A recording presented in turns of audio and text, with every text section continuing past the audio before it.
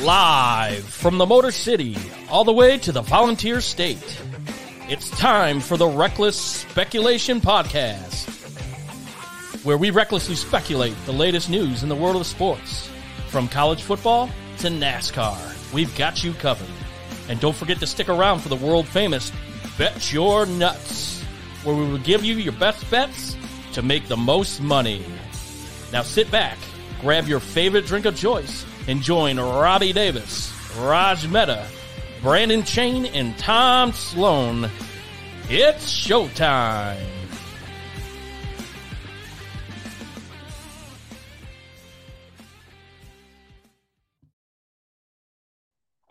Welcome everyone to Reckless Speculation. As the intro alluded to, I will say those of you who work or are watching on YouTube or whatever media you're watching on, I like my picture much better this time. I hope that was a surprise Tom said he had for me. But yes, welcome here. It's July 20th. We're coming at you on a Thursday, rounding out the midway point of the year. And don't get too excited just yet, but boys and girls, football season is almost back, and we are looking forward to it. Before we talk about that, I want to introduce everyone to the show. Tom Sloan from Detroit, welcome. What's up, buddy? Hey, I will say that intro video to Detroit does make Detroit look pretty damn nice. Well, Detroit is pretty damn nice these days. If you ever would come and visit, I think you would be pleasantly surprised. But, the past two shows you've talked about how you had your chipmunk-esque picture. So I decided to do a little changes to the video. So hopefully you enjoyed that one. And then I was in a suit and tie. Brandon was in a tux. An intro to Brandon Chain. Welcome. Oh yeah, Tom, you never cease to amaze me. I don't know where you dug that picture up of me, but it was pretty awesome. Where was that picture? Do you know where it was, Brandon? There may have been. It must have been a wedding, and I'm pretty sure I was drunk at that point. So yeah, no idea. I was looking for some new pictures, and I just, of course, I'm trolling on Facebook, and I seen that. I'm like, oh yeah, this is it.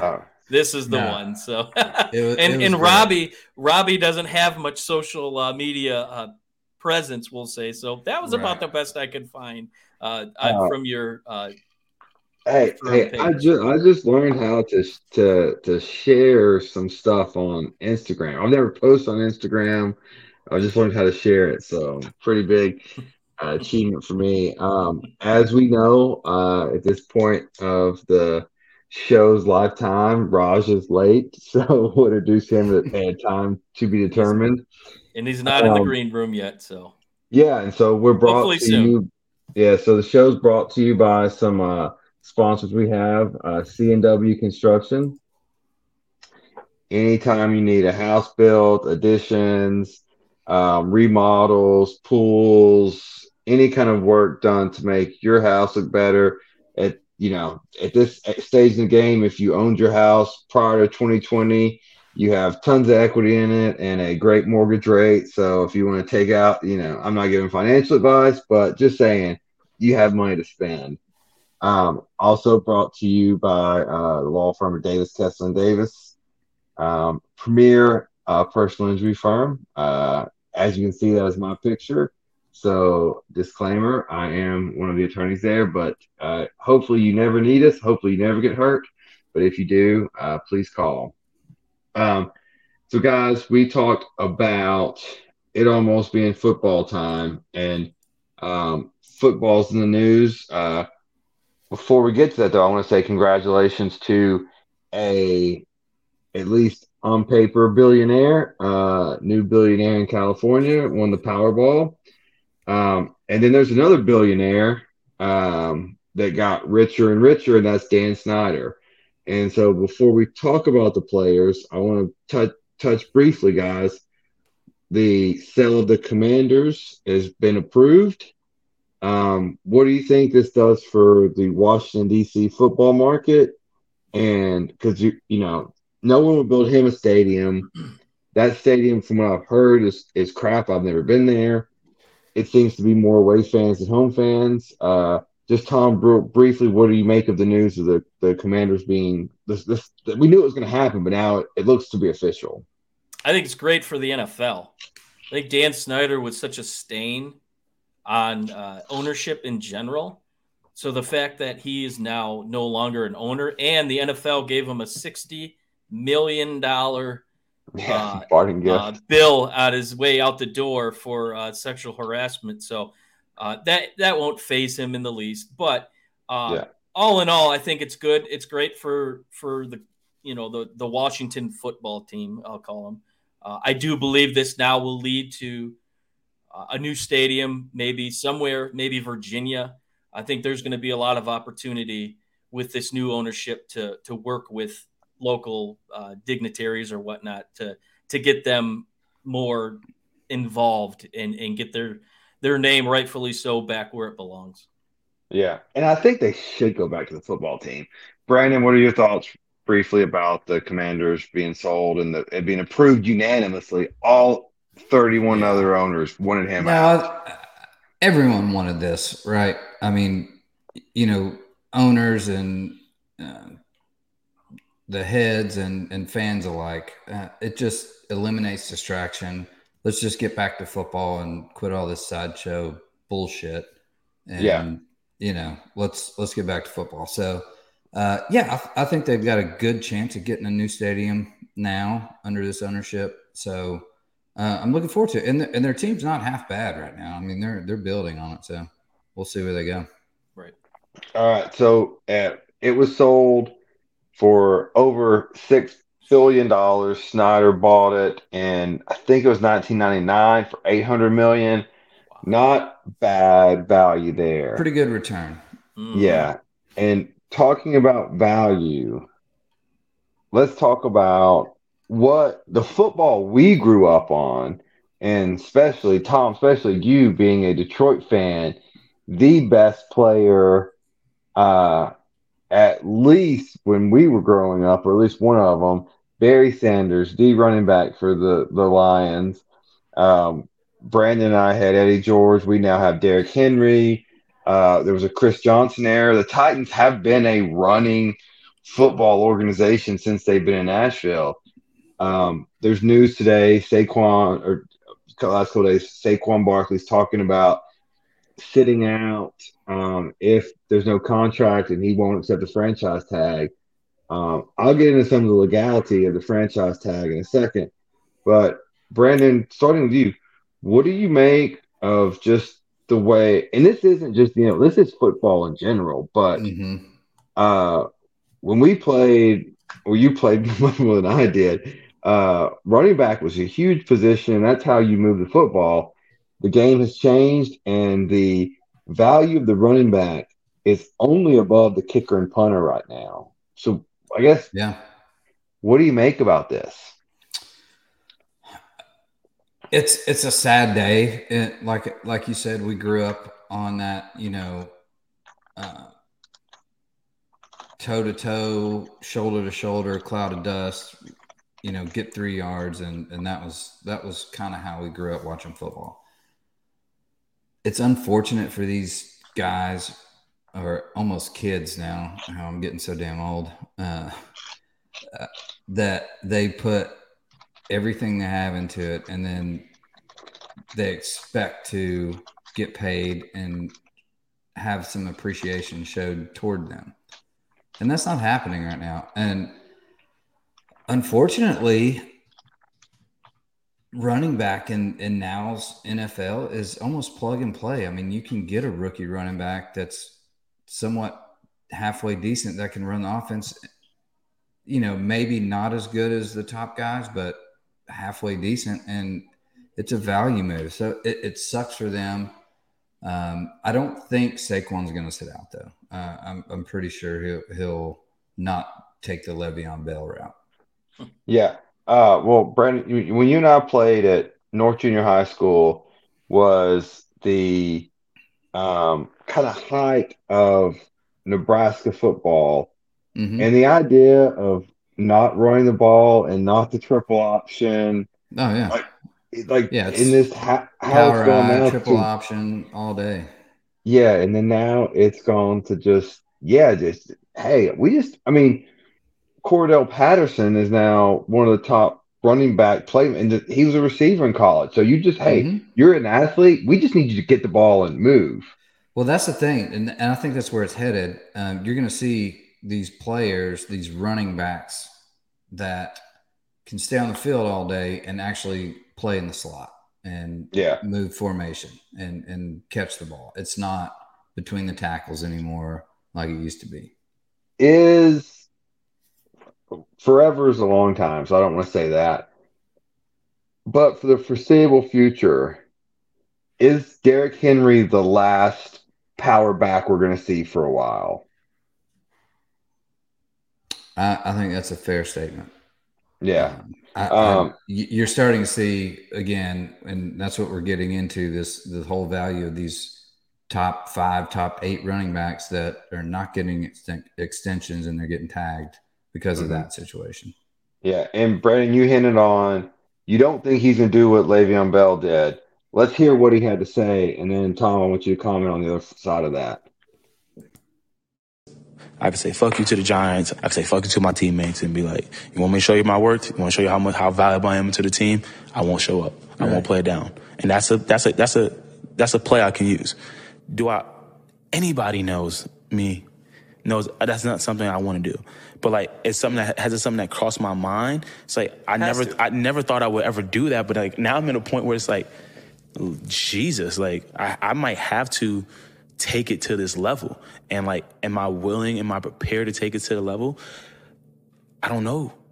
That's something I got to sit down and like, I got to talk to my family. I got to sit down and talk to my team. Got to really, strategize about this. Can't just like go off of emotions. Cause like I sit here and say like, oh, be mature. So Tom, to me, as a person who has to get into many mediations, many negotiations, that looked to me like somebody who was just negotiating without a plan. When he said "fuck my teammates," and then I think his eyes or his light bulb immediately went off when like, whoa, I got to try to walk this back, but still try to make my point that I wanted to make, but it's not going well. And so, Tom, refresh people's mind. What happened with Le'Veon Bell when he set out, and how that worked out for him? What do you think Saquon's going to do? Well, Le'Veon Bell, when he played for the Steelers, he was at that time probably the most unique, dynamic running back in the NFL. His ability to kind of sniff out holes and be patient. I don't think I've seen a back with the level of patience he had to where he let the hole develop. He let the play develop and he took off. So he decided he was going to, push for a big time contract. And he sat out for an entire season. The following year, he got picked up by the Jets, and he was not the same player. And it only got worse from there. I think he was probably half of what he was the previous 2 years. So looking at that situation and then seeing Barkley here, it's a bad look. No, whether you sugarcoat it, it's a bad look for him to even quote, fuck my teammates. I don't think that's initially what he meant when he said it, but it's always going to be perceived that way. It makes him look like it's all about the New York Saquon Barkleys, not the New York Football Giants. So will he sit out a year? Absolutely not. There's no way. The fact that he's being offered the franchise tag, which is $2 million less than what the top running back in the NFL, Christian McCaffrey's making. So he's not far off. So I think it's a moot argument on his behalf because the reality is the running back position really has changed in a sense that we have these young offensive coordinators coming in, drawing up plays for the more athletic type of player, the Isaiah Pacheco's of the world, Damian Pierce. So these lower or higher draft picks, I should say, later rounds coming in, not making as much money, but performing at a level to say that some of these big time running backs can make. So I think that's where we're shifting. I think the NFL has shifted. So that could be one of the reasons why. All right, we need a reckless speculation bell where we can push it and sound the alarms. I'm getting us off topic. Something just came to my mind while we're discussing this. We talked about the running back. We just said it. The running backs own so real quick. The way the franchise tag works is if you are unrestricted free agent, the club can franchise you, and they have to pay you the average salary of the top 5 players of your position over the last 5 years. The running back position is the only position in the sport that has went down over the last 5 years. So their value is going down. With that being said, with this running back union thing, so this is the franchise tag was negotiated between the NFL Players Union and the Owners Union. This is collectively bargained. This was talked about. This was all agreed upon by the players and the owners. This is not unfair. This is a negotiated agreement. So, my question to you guys is this. Saquon Barkley, Derrick Henry, Christian McCaffrey, name your running backs. They're making $10 million a year for the franchise tag. Is this a window that the XFL could exploit and say, we'll pay you more, you come over to our league and we'll get name recognition, we'll get talent recognition, because they're not getting any traction so far. Could this be, because that's what the AFL did back in the day, is they started paying Steve Young more money, I think Bo Jackson more money. Out of college, could this, if you're running backs in college, do you start deflecting for more money to the XFL? Whoever's prepared. No. I mean, potentially, yeah. This is like the whole Live versus PGA Tour kind of deal. Like, they're going to start throwing more money at you, but what are you really trying to do? Are you trying to play in the best league? Or are you trying to just, get paid? Or are you trying to get paid more? Yeah. No, I get that, but it's not like they're not getting paid. I mean, like you said, the franchise tag's $2 million off the highest paid running back. Yes, it has declined. But that's just the nature of it. It's like the stock market. It eventually it could come back around. So, I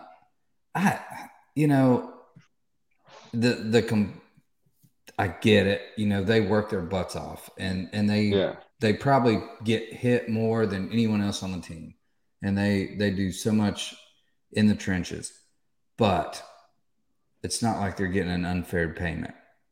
Just like you said, it was a collective bargaining agreement, and they're getting paid. And $2 million off the highest paid guy, it's not that bad. I don't know. I guess my point is, if you're The Rock and you just bought the whole entire XFL for $30 million, but he lost 60. A guy's. I mean, that's what I'm saying. Like the league's not working. None of them are working. Yeah. So and they won't. I agree. I agree with that premise. They're not going to work. No. Like I agree, because like the NBA, the NHL, Major League Baseball, none of them can compete with NFL. That's what I'm saying. Like another superior how are football you league could try to play football against the best thing in the world in sport? Like, it's not going to happen. Well, so Tom, I think for me, this isn't going to work simply because it's going to create a mutiny with the other positions on the field. So if you're paying a running back, 12, 13 million, but then your quarterback's making 100 and a quarter at top value, we'll say, and receivers and whatnot, it's going to be a hard pill to try and push through with certain players. So, again, I mean, they took a $60 million hit. There's not a whole lot of TV ratings. They don't have the backing, we'll say. But, I mean, I think this is a different day and age of football. Back in the USFL days, it was a good product. I remember going to the Silverdome and watching the Panthers, watching Bobby Hebert throwing to Anthony Thomas. So that was good football, and it was comparable to the NFL. I don't think we have that. NFL is king. We've said it time and time on this show. Nothing's going to top the NFL. So I think that would be a really tough draw, and essentially the running backs know that. Their argument's going to fall on deaf ears. Well, and they're kind of stuck in transition right now, right? So we're getting word of this, and it's actually starting to come to fruition that the running back position is declining as far as pay, right? So you got to adapt or die in this league, right? So if you're a younger kid and you're aspiring to be a running back in the NFL, know what you're going to get or adapt and, be a little bit more versatile. So it sucks for the guys that are stuck there that work their butts off to, improve their team and make that position. But it's just the way the league is going. And it's like if you don't adapt to it, you're going to get left behind. But they're not getting bad pay with a franchise tag. And just before I go to Raj, just a little legal nerdy stuff real quick to clear it up. The running backs can't union within their already union because if they were negotiating higher pay against a salary cap, it would kill the larger union that they're a part of. Their pay would go down. So this is all. You can't sub-unionize against the It's cute. It's it's something else to talk about. This is called social media and just Twitter and that's all. But them on a group text together talking about what they want to do, you can't do it in the confines of the union you're already a part of. That was already agreed upon on the franchise tag and everything else, so you knew what you were signing up for. Raj, thanks for being on time as always. You're welcome. You want to talk about running backs? We want to go to D-Hop to the Titans. Real quick, I'm not sure if you explained when it comes to the tag that it's a set amount and it's based on the annual cap, the salary cap. This year it's the highest it's ever been. But you showed that graphic and I took the time to write it down because I think writing it down is a lot more impactful, even though no one can see it. But really, when I lined it up and looked, you should write down 9:15 start time. Hey, that would be so backward. Underline, exclamation point, highlight. I hope you guys like my art, Respect podcast. But for real, if you look at all of this, only kickers and punters are valued less than running backs. And running backs' career average is 2.57 years in the NFL. So these guys maybe have 2-3 years that we talked about of max value, and they can be tagged up to 3 times.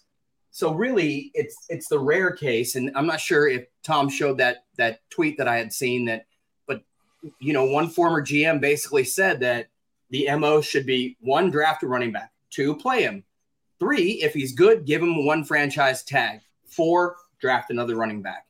It's a 3 to 4 year process, and that's it. And that's their half-life.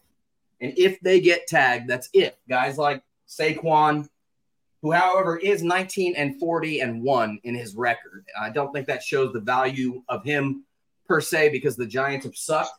But I was just curious about it, and I wrote it down. But Josh Jacobs, the NFL's rushing leader, Tony Pollard, who I think everyone knows is just going to destroy things. And he's got 1 shot. And if he gets hurt, that's it for him. That's done. Those guys are set making that amount of $10 million. And again, tight ends are valued more. Safeties, offensive linemen, corners, defensive ends, wide receivers, linebackers, and of course, the princess. So anyways, that's my art. When you look at all the way down here, and this is rhetorical, but when we draft fantasy, we don't draft defensive ends in the first round. We draft running backs because they're the most valuable to our league and to scoring and to our teams. And I'm going to write down 9:15 p.m. Eastern. Well, Once I write it down, I do not forget. But no, man, it's just crazy. You don't have to be apologizing for being late when you show up with this handwritten chart that we just showed 6 times. No, beautiful. This is called perspective. I don't read anything you write or say or put on the screen. So now I know. You can ask me right now, what does a defensive end franchise tag value and a wide receiver? $19.7 million. What the viewers don't know, when he flips that board over, it has our next topic, D-Hop to the Titans. I'm not sure what's on the other side yet. So Brandon, I'll start with you. You and I are both Titans fans. I guess 2 drafts ago, I think it was. Or was it 2 drafts or 1 draft ago? We traded AJ Brown. Now signing DeAndre Hopkins. That would be 2 drafts because we just had this 2 drafts ago.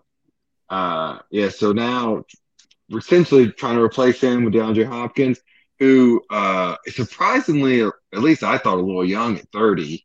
What do you make of the move? I think we paid him 52.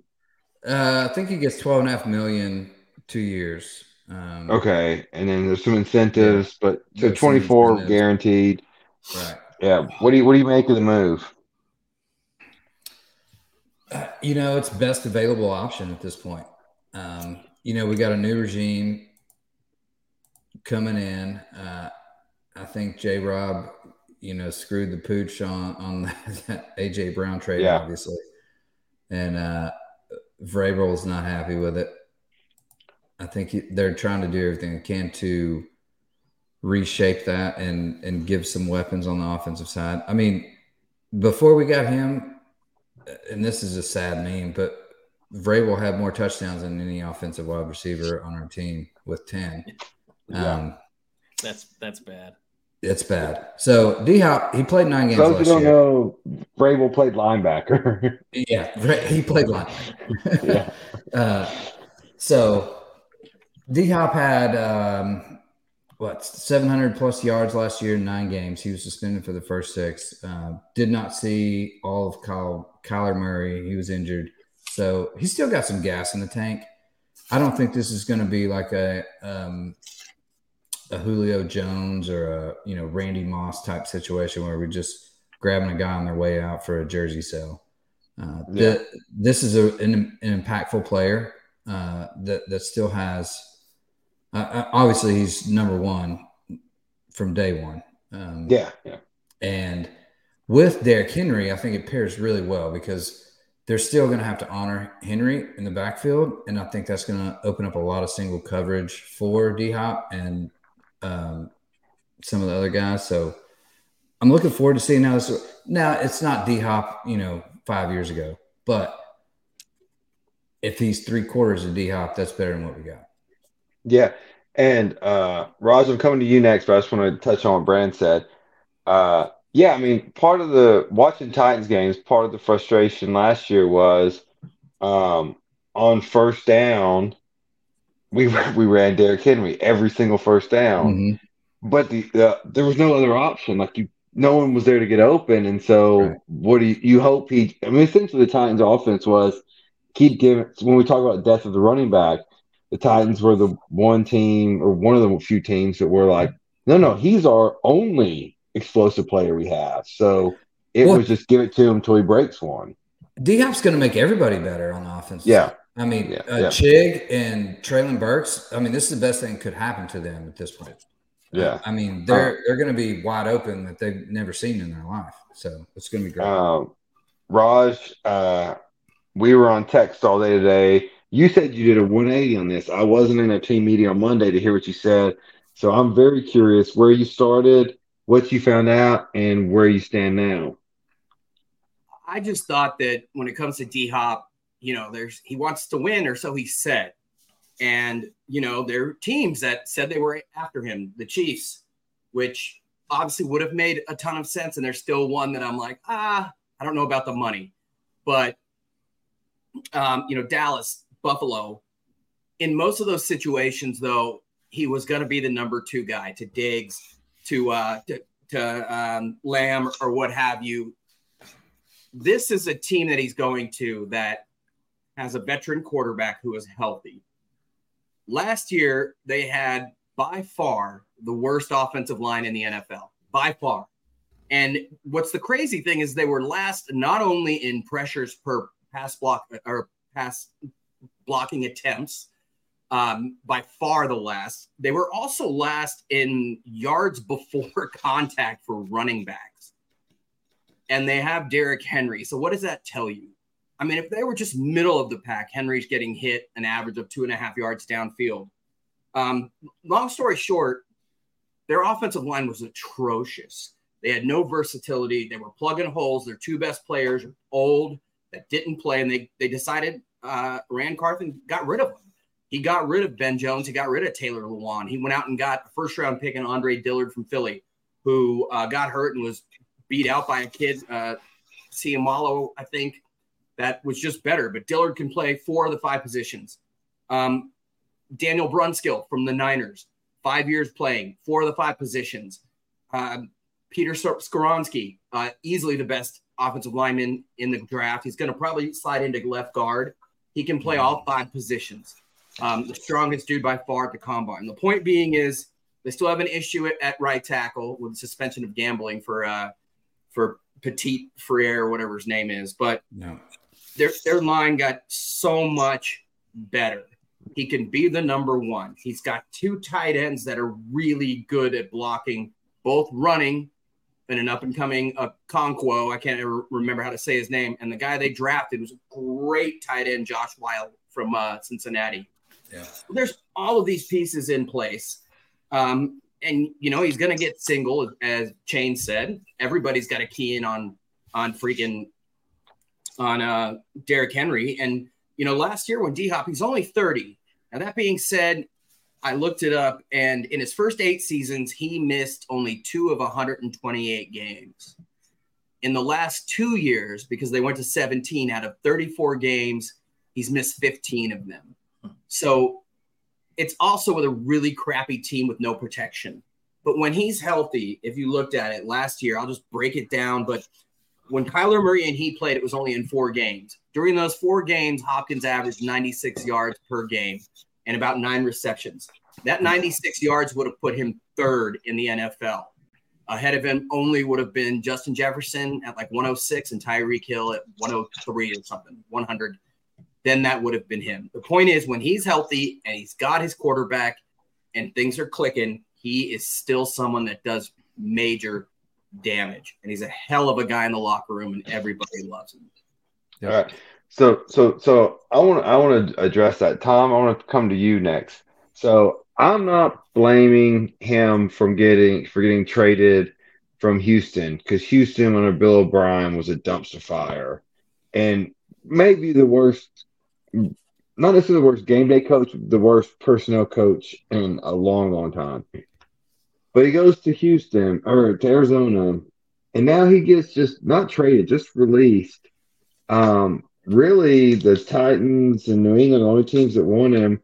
The team that has him releases him. Are there question marks? Why wasn't he wanted more? I don't take much into him being released, because the Cardinals are an absolute dumpster fire, and it starts from the top and it works all the way down, even to the quarterback. So I think they were looking to move on from some decisions that were made by the general manager that was just let go for some pretty auspicious reasons. But so I don't really take too much stock into that. So his ability is clear. I think Tennessee, when it's all said and done, they're going to look back and realize that they made the right move. And Brandon said it best with Treylon Burks. Here's the draft pick after A.J. Brown gets traded. They bring this guy in. So you want to talk about a target on his back. I think this gives him the ability now to prove why they went out and got him so high. So he's going to get a lot of good reads. And looking at it from Hopkins' standpoint, Tennessee, in all purposes, is somewhat of a smaller market. They're not on everyone's radar all the time. So he's going to be able to come in here, be able to show some of his veteran leadership, and he's going to be able to perform and kind of reclaim his name without the limelight being on him at full time. So I think this is a situation where it's good for Tennessee and it's really good for Hopkins. And in the contract, really, there's a lot of incentives with it. So I think it works out best for both sides. All right. So around the cubes, one yes or no answer. Does Hopkins put the Titans as the favorite above the Jags in the AFC South? Yes or no, Tom? Yes. Brandon? Yep. Raj? No, but it puts them in a winning record situation, whereas before I thought they would be off. Okay. I still have the Jag. I still have the Jags as the favorite. I'm not sold on Jacksonville yet. I like Yeah. where they were last year, but Evan Ingram isn't signed. That was a big reason why old Goldilocks was so good last year. So we should have won it last year, and we were terrible. So yes, this definitely exactly.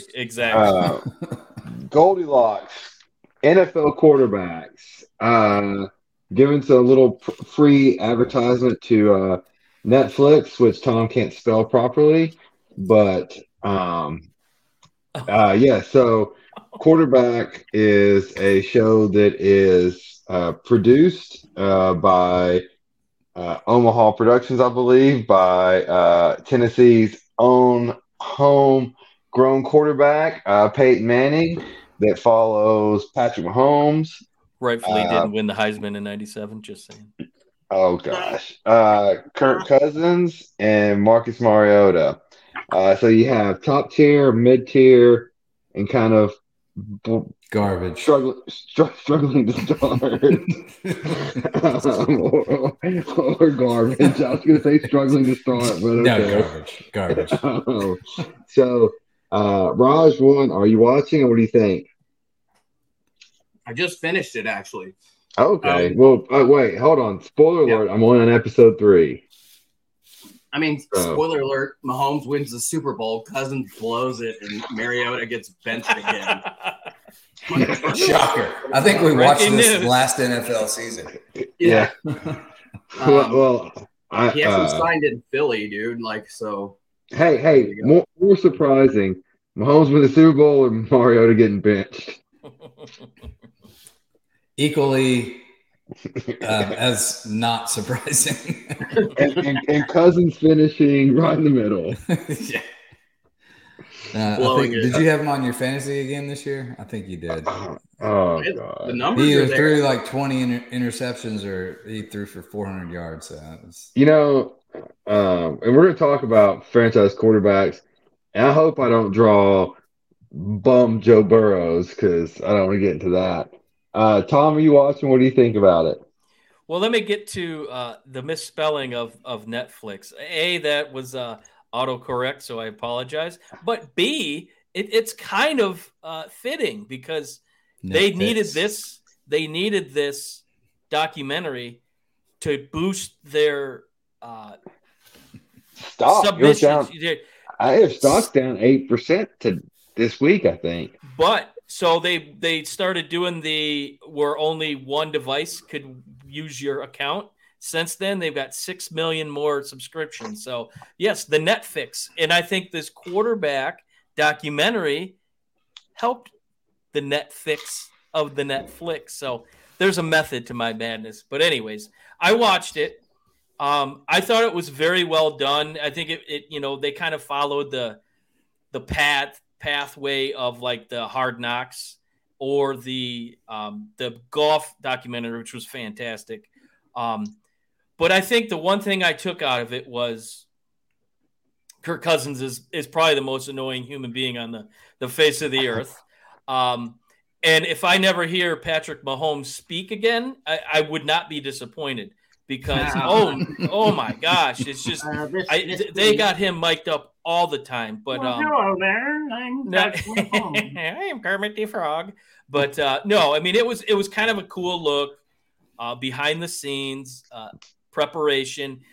I don't think any of us would have known, and I don't know if you're at this point in the documentary where the preparation that Mahomes has, the 3 days that he does with his personal trainer. That's what I just watched. It looks absolutely terrifying what he has to go through. But I mean, you look at the injury that he kind of got there in the playoffs against Jacksonville, and you wonder if not for that aggressive preparation, that aggressive training protocol that he does, maybe that high ankle sprain was a broken ankle and he wouldn't have continued. But I just think it was well done. Yeah. Another side note, leave the wife out of it.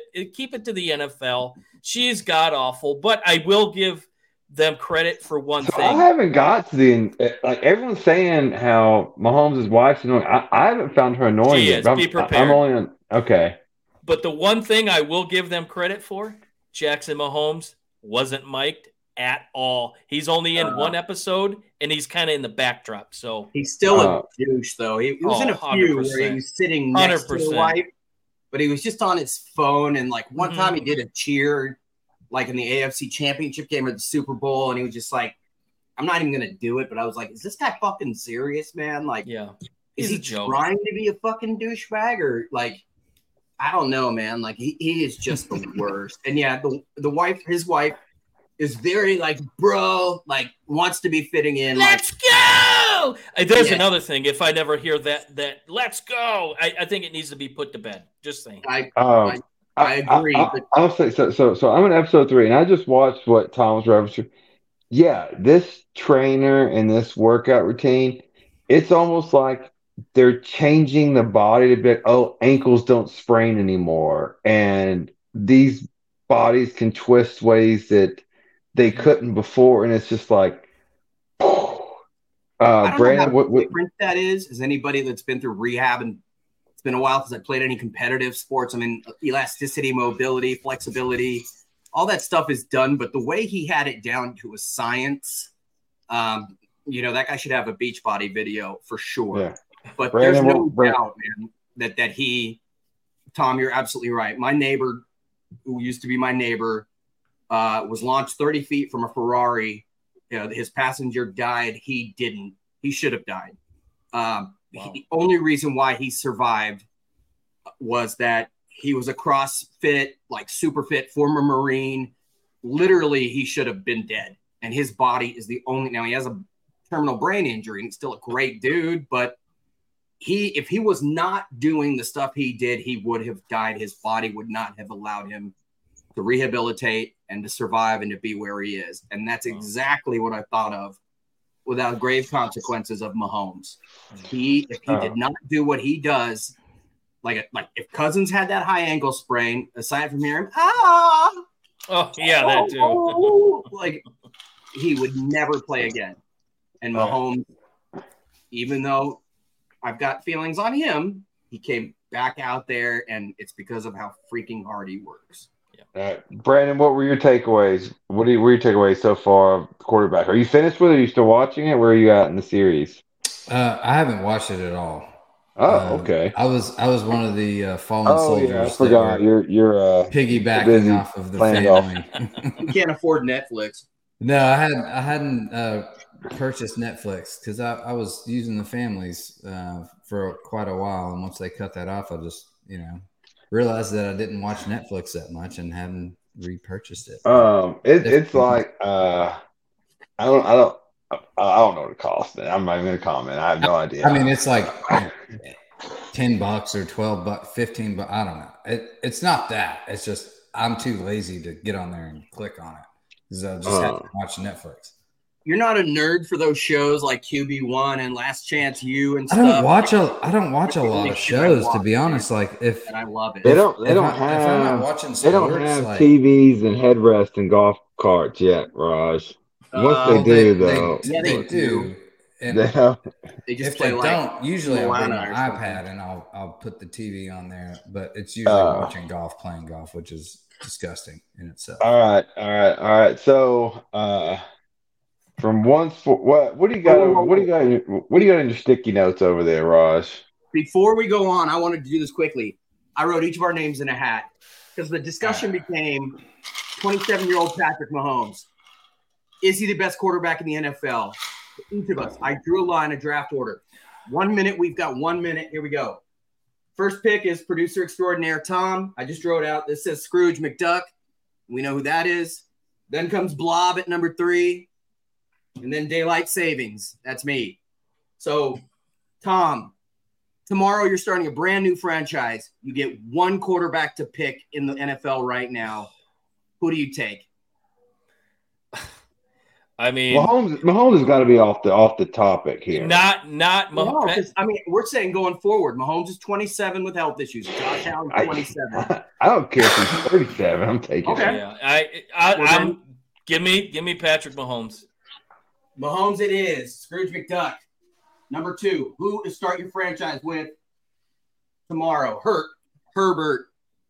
Is that me or is that Brandon? That's Brandon. He's Scrooge. He's Oh. He's the money bags. The guy that coins are falling out of swimming in bullion or whatever. The Give me youngest Hurts. Jalen Hurt. Yep. Hurts. Hurts me so bad. Hurts So good. at 24. And we got Josh Allen, Herbert, or someone else. There is no way I'm taking Joe Burrow. I can tell you that. You are taking Joe Burrow. Joey Bags, dude. I forgot about Joe Burrow. Give Robbie the bum. Give Who are Robbie. you taking? Oh my God! Herbert, Josh Allen. If my career relied on this, I may take Joe Burrow, but he's a bum in fantasy football, so I'll take Josh Allen. Good, because even though I had the 4th pick, I have Burrowhead as my guy that I would have after Mahomes. It would have been tough, but I love having Joey B, dude. That's my He's guy. a bomb. Now, is this a fantasy team or is this an NFL team? No, so my hatred for Joe We're starting Burrow. a franchise NFL team tomorrow. We get one quarterback. This is who we got. We got Tom with Mahomes, Scrooge McDuck, Scott Jalen Hurts, Rob, Josh Allen, and I got Joey Burrow. I was just curious who you would take and you still got Herbert and other guys. Yeah. So Tom, every quarterback I've ever drafted in fantasy football, I hate him, and so I had Joe Burrow his rookie year. I hate him. I had Joe Burrow last year, and he did not. There's no one. I'm not sure. Well, there's one person on the planet I hate worse than AJ Dalton, but AJ Dalton. Fucking bomb. Why would I have AJ Dalton on a fantasy team? Now that's a good question. Why would you draft him, dude? Hey, for Bryce Young, I paired him with AJ Green. I'd take a kicker. I would take a kicker over him. Andy Dalton. Andy Dalton. Yeah, anyways, yes, I had Andy Dalton Big Red on a fantasy team as my starter, and I hate him. Not a fan of Joe Burrow. Not a fan of any Cincinnati quarterbacks. Now that I think about it. All right, boys. Baseball time. More so, Raj, Tom, I'm going to stick to you. Brandon and I are going to sit this one out. Raj, I think your Dodgers are struggling a little bit. The Tigers are in the worst division in the sport, so anything can happen there. So, Raj, what do you look for from the Dodgers? Are they buyers? They sellers? The Dodgers are rarely sellers. So are they buyers? Yeah. Last year, they stood pat for the most part. The Dodgers are one of the few teams that have a top 5 farm system and that are winning. All 5 opening day starting pitchers have been on the injured list.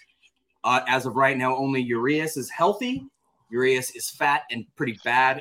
Gonsolin is as well. But Walker Buehler's out. The Dodgers need starting pitching.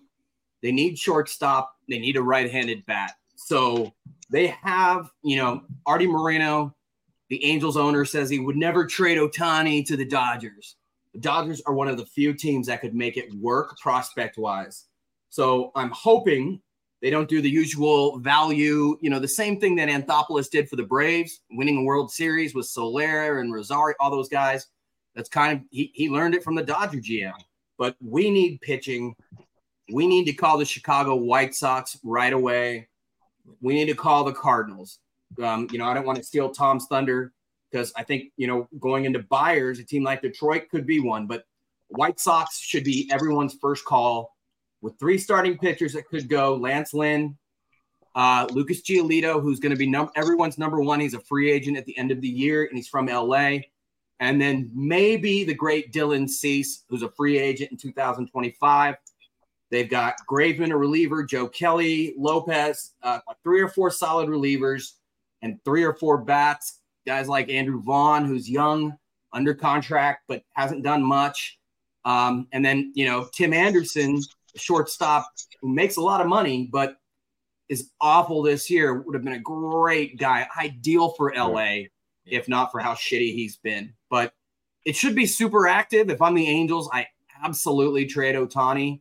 I call it the Herschel Walker deal. When the Vikings traded for Herschel Walker from Dallas, Dallas got about 10 picks in return. They turned that into Aikman, Michael Irvin, all those guys, offensive linemen, Larry, what's his name? Larry Allen. Yeah. They one guy, Will Johnson, Emmett, dude. And the other receiver, I can't think of his name right now. I'm blanking, but Harper. Yeah, thank you. Michael Harper. I'm blanking on everything. But yeah, dude, from one dude, the Angels can do that.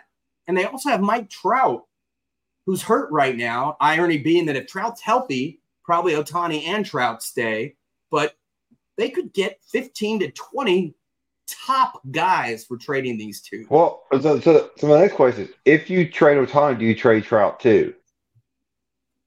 I absolutely consider it. The only issue is his value is a little less because he's hurt. Well, Trout's the most valuable. I mean, Ohtani's the most valuable player in baseball that we've ever seen. Yes. You're getting 2 players instead of one. Yeah. But same token is, that guy goes down and you just fucking mortgage the future. Yep. Then what? But Tom, what's your take on this? Do you think the Angels have to trade Ohtani? Wait.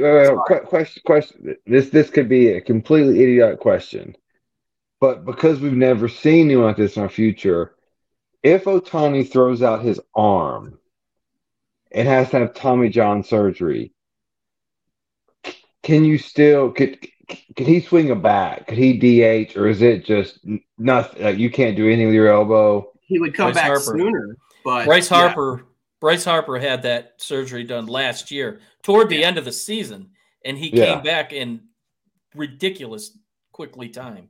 All right, so Tom, the AL's what I want to talk to you about. Tigers 8 or 5 games back. I heard today on PTI, Buster Olney said a team to watch for the Ohtani sweepstakes is Tampa Bay, which kind of blew my mind that they've got the prospects, they've got the farm system, but they can give enough away, try to win this year. He's not staying in Tampa Bay, but it's a go for it, but they still have enough reserves after that to give a bunch away. So if you're looking for prospects, look no further than the Rays. This is an organization that kind of got the most wins in the AL right now. Yeah, well, no, not anymore. Baltimore just overtook them tonight. But this is an organization that prides itself on the ability to do scouting, and they have developed their farm system, and they've been able to do that while keeping their salary. I think it's the 2nd or 3rd lowest in all of baseball. So looking at that aspect of it, yes, Tampa Bay makes a lot of sense. It's a rental. They have the ability to say, okay, we're going to give you all these players for a rent a player, rent an Ohtani. You're going to plug him into an already stacked pitching staff. Now you throw his bat into that lineup where Tampa Bay surprisingly has hit a lot of home runs this year.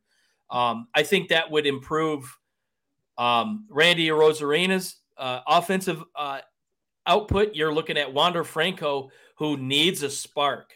He's kind of been down the last couple months. He's got some disciplinary reasons. He was benched earlier in the season.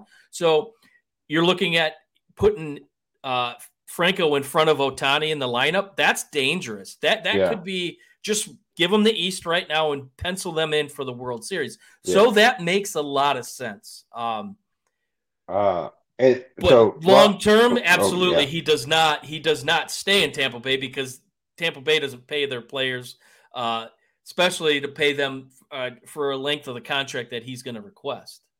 Raj, so I want to ask you this question. Your better half likes a better team than you like. Atlanta has the talent locked up till almost 2030. They have a good farm system. They mortgaged it. They're one of the worst, if not the worst, in baseball right now.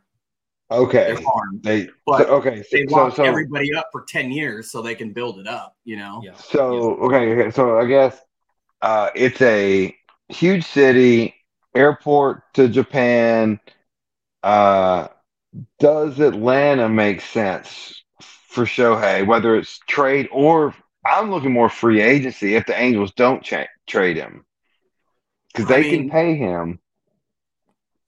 They're already at the luxury tax amount, and they'd have to trade guys that they worked really hard to get under contract. I don't know who would make sense value-wise, young guys. It would have to be somebody like Austin Riley. I mean, why would you trade, like Michael Harris? That type of guy's not going to do it. All these, they'd have to part with one of the big guys because there aren't enough of the littler guys. Maybe Strider. I don't think Elder is that great regardless, but they don't have to do this. They're good enough. They don't have to do it. Yeah, he did. They both got hit pretty good. But, I don't see that happening. That's just not how they're built and how Anthopoulos thinks. But, like Tampa, Baltimore, who's loaded, the Dodgers, who have the money and have the prospects, the Giants are another team that scares the crap out of me. You got to look at the bankroll and the prospects. But Tampa is one of the few that has the prospects to get him as a rental. Because I'm pretty sure everyone else is like, all right, bro, we got to sign an extension right away. Yeah, and we'll go to Scrooge McDuck for talking about money. He has a comment, and it's going to take, I think, at least $600 million to sign him. So maybe just to start negotiation. Brandon, what do you think? You're on mute. All of this comment talk, get in the chat. I got a comment. You show up on mute. I'm here. Sorry. Well, that's because you don't want to hear me cough in the background, So. No, I think they got it all wrong. Look, what if the players would actually take a short-term deal, like $75 million, 3 years, per year? I mean, that's a pretty good deal. Like if you can baseball, that's what I'm saying. Change it up a little bit.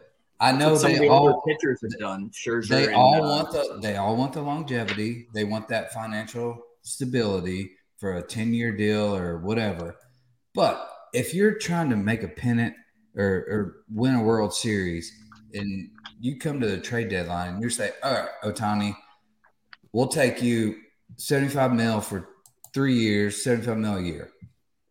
That's a damn good deal. And he's the highest paid player in MLB at that. I mean, is he not going to get picked up after 3 years? Of course he is. Unless he gets hurt. Would you take $75 million over 3 years per year? These are guaranteed contracts, or would you take $700 million? $225 million in 3 years, or $700 million in 10. I'll take the $225 in 3. Oh no way! Not in the sport where you can get hurt. That's like asking if you want the lump sum payment of the lottery, or do you want to just drag it out for however long you live? Ask Bo Jackson. So ask Bo Jackson what he would do.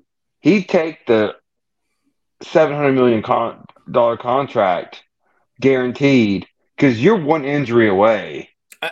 I don't. Well, that's I don't think. you can guarantee a 3-year deal. Well, no, all baseball contracts are guaranteed. Yeah, But that's what I'm saying. Well, no, But why would you not take $700 million guaranteed? I mean, you're fishing there, and it takes a lot longer to get that deal done. When if you really love the sport and you want to win a World Series, and you're prime in that position, and you get an offer for a short-term 3-year, you're the highest-paid player in MLB history for 3 years, guaranteed. I would take that deal all day. What if you get hurt? You still got that money. You still have $220 million. If you get hurt, you still have $700 million. If you can find that deal. No. That deal is going to be there. There's 100% Ohtani's going to get a $700 million deal. I mean, I don't know. I'm just saying, from the business side, I would offer the guy that short term, try and win a World Series. If you could do that, for sure. Justin just said he wouldn't trade the future. He wouldn't mortgage the future for a chance of World Series. Justin, I'd ask, what if you win the World Series? Would you mortgage the future for a championship? Because, as a fan that never wins, I would take one. Once you get one, I mean, you feel pretty good about it. All right, we're over an hour. Let's Brandon, you and I watched Wimbledon. I thought it was a feat of strength. I thought it was incredibly entertaining. Djokovic was great. Alvarez was great. Great tennis. The crowd rooting against Djokovic. You had we'll have more time eventually get into the greatest of all time discussion, but definitely one of the greats versus this up and coming Spaniard. It lived up to the hype and more. What did you think? It did. It was kind of so I haven't watched tennis in a very long time, and I actually sat down and watched, this Wimbledon, especially the finals, and man, how they will build you up and watch you fall, which is what I felt for Joker. Like the way the crowd reacted to him, this dude is the GOAT. Like he's the best that we've ever seen. And I mean, they just want him to fail and want him to lose. The first set, I thought it was game over. I was like, there's Samuel Joker. Like he's dominating. And then this Alvarez kid was phenomenal. I mean, he was fun to watch. That whole last point deal, for the match was amazing. The whole match was great. But it kind of got me back into wanting to watch tennis a little bit more. One of the takeaways I took away from that was the first tennis match I watched in a long time where how many servers kept losing the set. Yeah. Exactly. The returns the game. I say the game. They kept losing the game. Like these are, and if anyone who's never played tennis before, it's extremely hard to return serves if they get it in. And at 115 miles an hour, it's damn near impossible. Like 128, 130. And like when Joker was on his stuff, and same for Alvarez. And all Alvarez did was this little flooded, backhand or whatever, got it over, and then 2 possessions later, like returned and just killed Joker. Yeah, I agree. I had the same. I was watching it, got up early, 6-1 first set, and I was like, wow. It's like it's over. Because this was a rematch of the French Open final, and I think Joker won in 3 or 4 sets. It was pretty straightforward. And then this, I thought the same thing. Then Alcaraz changed where he was going to attack the tennis court, and then won the second set, then won the third, got up in the fourth, and I was like, okay, it's over. Then I was like, well, if Joker wins this one, I think he's going to win the fifth set. And it was just like this roller Oh, it was a coaster roller of coaster. who I think is going to win. Well, when Alcaraz started moving towards the net and Yes. really putting Joker in a bind and just nailing the shots like in the back corners, I mean, it was awesome. Like I said, I hadn't watched tennis in a while. It was fun to watch.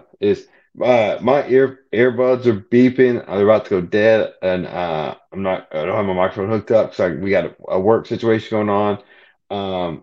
Raj, I know you got some points. We'll save those. We got to get to Chain's trip, and then bet your nuts and final words. Chain, you were just golfing at a magnificent palace of a golf resort. So tell us where you were, how it was, and where it compared to where else you golfed. So, and did you wear that bow tie and that suit? I did not. We did a little Whistling Straits and Erin Hills. Whistling Straits, Ryder Cup 2020. Erin Hills was the 2017 U.S. Open, I believe. Justin Thomas shot a 63, U.S. Open lowest round in U.S. Open history. It was just amazing. I mean, it's a bucket list trip. Whistling Straits itself is phenomenal. There are several courses there. Who'd you go with? So a bunch of the guys that I live with here in the Grove, our golf group, there were 12 of us that went. So we went down. We stayed at Whistling Straits. Anyone else have a golf group? Friends of mine do, but I don't make enough money. Well, when you live on a golf course, you have a golf group. So that's what it is. And they plan trips, and they're extravagant. So I was trying to keep up here. It was just amazing. I mean, Whistling Straits is phenomenal. But then you go to Erin Hills, and it's like in a different country. It's like being in Ireland. Like it was one of the best golf courses. Is Erin Hills a links course? It is. Yeah. It is. Okay. It's from the pictures I sent Tom. You can see it looks just like Royal Liverpool, where they're playing in the U.S. Open or the Open right now. Anything in Ireland, minus the ocean view. That was the cool thing about Whistling. It had, Lake Michigan there, which, I mean, let's be honest, looks like an ocean. All along the side on a lot of holes, but Erin Hills it's all that wispy, tall fescue, kind of brown, and it's link style. I mean, bunkers everywhere. It was phenomenal. So if you ever get a chance, you're a big avid golfer, definitely put that on your bucket list. That was two of the best courses I played. That is awesome. Thanks, Jake. Can y'all pick up my mic? Yeah. Okay, good. All right. So from your trip to the Open Championship, it was a rough day today for some of the players. Those sand traps might as well have been sand prisons. God, I hit it. Tony Finau, we had found John that out. Rahm had to hit it backward twice. Did you see Justin Thomas on 18? No, I saw Rory on 18. Bunker. Yeah. Rory killed it on 18. Justin Thomas went in the same bunker Rory was. Tried to hit it out sideways, hit it in the next bunker. He made a 9 on 18. Yeah. The opens. So sometimes the open can be a little easier where you have Tom Watson, contend, but it's kind of made for that. Hey, control your shot, don't get in trouble. And I love the U.S. Open for that reason. I'd love to see him struggle. Today, I had it on my computer while I was working, so saw some of it. What do you make of the first round, and what do you guys expect for the weekend? Well, and disclaimer: the weather hasn't came in yet. The weather is coming, and it's going to get windy and wet, and it's going to get nasty. One little small disclaimer, and I'll let Tom talk real quick. There are not too many courses that have internal out of bounds lines. Usually when you're out of bounds, it's like because you can't hit the ball again. This course on 18 down the whole right side is all OB, and that makes it very, very challenging on that somewhat of an easy par 5. So just throw that out there. Go ahead, Tom. Well, I just think today was the day to set your score pretty much. From what I've seen, the weather coming is good old-fashioned, what used to be British Open weather, wind, rain coming at you in all directions. I saw a graphic they put up. Just the way the river runs into the ocean, the wind patterns. I mean, it just there's no consistency. So what you're going to get is whoever wins this one is going to earn it. From like you said, the traps, which are, I mean, you could get lost in those things. It's ridiculous. The walls alone, I mean, to get out of them you got to be a good golfer. To the weather situation, it's just it's testing the best from the best. And you mentioned John Rahm, and John Rahm has been one player that has really surprised me that hasn't really played up to his ability the last couple months. I think he started the season really hot, and he's just maybe it's the hype or what. I'm not really sure. So I look forward to him maybe showing that he's could be considered the top 5, which he is top 5 in the world. So, but I think one thing that this tournament will show is it kind of evens the playing field a little bit. So if you're a big hitter, that wind's going to say, not today, so it depends on what your strong suits are. So it's going to be fun to see. And as I put the leaderboard up there, those are names that aren't everyday household names. So I think it'll start even itself out as the tournament goes, but it's going to be fun to watch. It's always fun to see weather come into play with some of these big tournaments and to see how the world's best prepare for it and then make changes as it goes on. Well, yeah, and this is the tournament, and this is a course where because you can attack it doesn't mean you should attack it. Because if you want to, like, take Rory for example, you can launch it 476, whatever it is. If you don't land it, then there's no sense hitting it that far because you end up hitting it backwards and going back forward. So I mean, it's a course that's going to be interesting. Well, all right, guys, we're at the 113 mark. People have been watching, people have been listening. They are waiting to make some money. So it is that time of the evening to give these people some literal free money. It's time for Bet Your Nuts.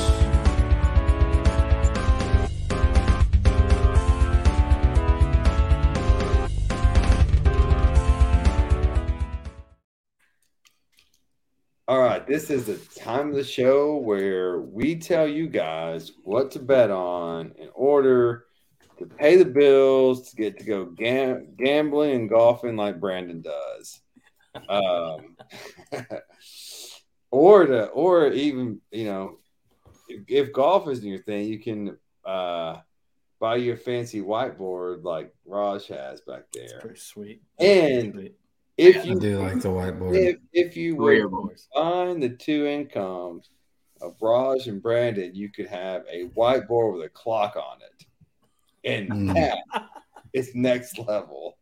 All right, boys. Tom, what do you got for your Bet Your Nuts? I'm gonna go baseball tomorrow. Okay. The San Diego Padres are coming into Comerica Park for a 3-game set. The Tigers took 3 of 4 from Kansas City, and they took 2 of 3 from Seattle over the previous weekend. They've been playing some pretty solid baseball, good pitching, timely hitting. The biggest run output they had in this previous series, they lost. But nonetheless, they took 3 of 4. I like the direction they're going. So with that being said, I'm going to take the Tigers tomorrow night, plus 120 money line to beat the Padres. All right. Padres messed up my 3-team parlay today, but I cashed out for they lost. So I won a little money on them. Raj, what do you got? 2 baseball. Like last week, this guy was money. He's pitching again because it is Friday, and that's Justin Steele of the Cubs. He made me a lot of money last week, and he's minus 120 against the St. Louis Cardinals at home tomorrow. He's facing Jack Flaherty, who hearing some trade rumors, so he's probably not going to be right in the head, and they're selling. So take Justin Steele all day. I'm also going to take the Dodgers Rangers over. It's high. It's at 9.5, but you've got 2 of the top 3 scoring teams in baseball. The Rangers are number 1, 5.81 runs per game. The Dodgers are number 3. Is this a parlay, or are you taking 2 separate bets? I was going to probably do both, believe it or not.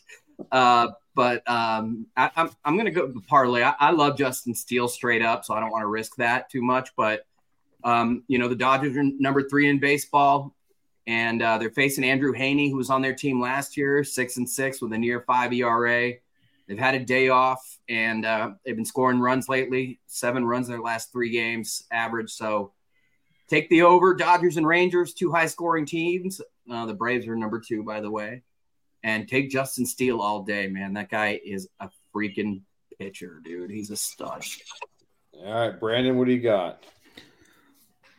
I'm going to stick with the open here, obviously. And, as much as I want to pick Rory because he just won the Scottish Open, I'm going to steer away from him. I like Max Homa right now at plus 2,000. Dude's 3 under right now. He's playing well. He's very quiet. He's on top of his game right now. I think this course sets up well for him. So I like Max Homa. Plus 2,000 to win it. I'll throw you a few little side nuggets if you want to throw a little extra money. You can't not bet Koepka because he's always there. Top 5 finish for Koepka. I think it's plus 250 or something right now. And then I like Wyndham Clark as a long shot. He did win the U.S. Open. He's playing well right now. He's 3 under. He's at plus 1,600 to win it. So sprinkle a little on him too. All right. That's a good pick, Max Homa. I was actually going to do a bonus nut, and that was who I was going to take. So good choice. 2 times in one night. How young are y'all? I am going to go where Brandon didn't go. I am taking McIlroy. I think he was played enough today to not get too far behind. He's even. He calms down tomorrow, plays smarter. He's plus 1,000. I like him. I'm going Rory for plus 1,000. I like that pick. I mean, that's just the obvious. Everyone wants to pick Rory at this point. Are you saying there's no need to watch an hour-long show to get the obvious pick? It's probably the most bet on pick. All right, boys. So we got people the free money now. If everyone will stick on for our final words, we'll give you the final words. I have my rabbit hands in this picture. Raj, we'll start with you. What's your final words? We don't have to come back to tennis. I just thought that it was pretty funny, like the game behind the game. Number one, it was one of the most watched Wimbledon events ever. Certainly the most on BBC since Andy Murray, their countryman, won it in 2016. What the hell is that noise? I remember Andy Murray back in the day. Yeah. No joke, dude. And so, are you rolling a joint? What the hell is that noise? Sorry. But Robbie. Yeah, I think that was it. Anyways, I'm not. No, and then he doesn't like Spanish dudes. He's never going to Spain. Doesn't like Nadal, and a young Spaniard who who took the number 1 seed over, partially because Djokovic didn't play in tournaments. If you noticed, before the game, before the match started, Alcaraz lined his water bottles up in a row, which is something that Rafael Nadal does as a superstition. And so it was a little bit of a mind fuck and some juju going on there. And Djokovic, people don't like him. He's got LeVar Ball dad. He freaks out. He takes medical timeouts. He ended up smashing his racket in the 5th set during one of those serve breaks. And on top of that, the COVID thing. So all in all, it was just set up for an epic match, and there was a lot of storylines there. Novak got pissed. People thought it was great. The viewership was up, and now you got a young 20-year-old kid who could be in the – It's his second major at 21, right? Second major, like 10 overall major, like huge wins, whatever they call them, second Grand Slam. Whatever it is, this kid could be around for a while. Kid's on fire. Like he can do it all. And when it got me excited about tennis again. Really, it was pretty funny. And him lining up those water bottles, I was like, "Fuck yeah, dude! Like, let's go." Good stuff, dude. Watch tennis. I'm looking forward to the next one. Yeah, Brandon, go ahead. Take it over from there. No, that's it. I mean, I don't really have any final words. My trip was great. I missed you boys the last 2 weeks. You guys killed it last week. Sorry I wasn't here. But yeah, life goes on, and so will we. Yeah. Well, we're glad you enjoyed your time, and we all need breaks away. Tom, what about you? I'm going to stick with baseball. I think we're going to see within the next week and a half, 2 weeks, probably the most anticipated trade deadlines in the last 10, 20 years, maybe ever, just with the sheer thought that the greatest player possibly to ever step foot on a Major League Baseball field could get traded. That alone makes this just unfathomable. But I will say it here. You heard it here at 10:39 p.m. on July 20th. Shohei Ohtani is not going anywhere. He's going to stay in the Angels. I read a thing today that said that they're willing to take the risk of losing him. I think he stays, and here's why. I don't know if there's a lot of teams that are willing to go the length of a contract that he's going to demand. You're going to start seeing overall lengths of contracts start to dwindle a little bit. And let me use my Detroit Tigers as an example.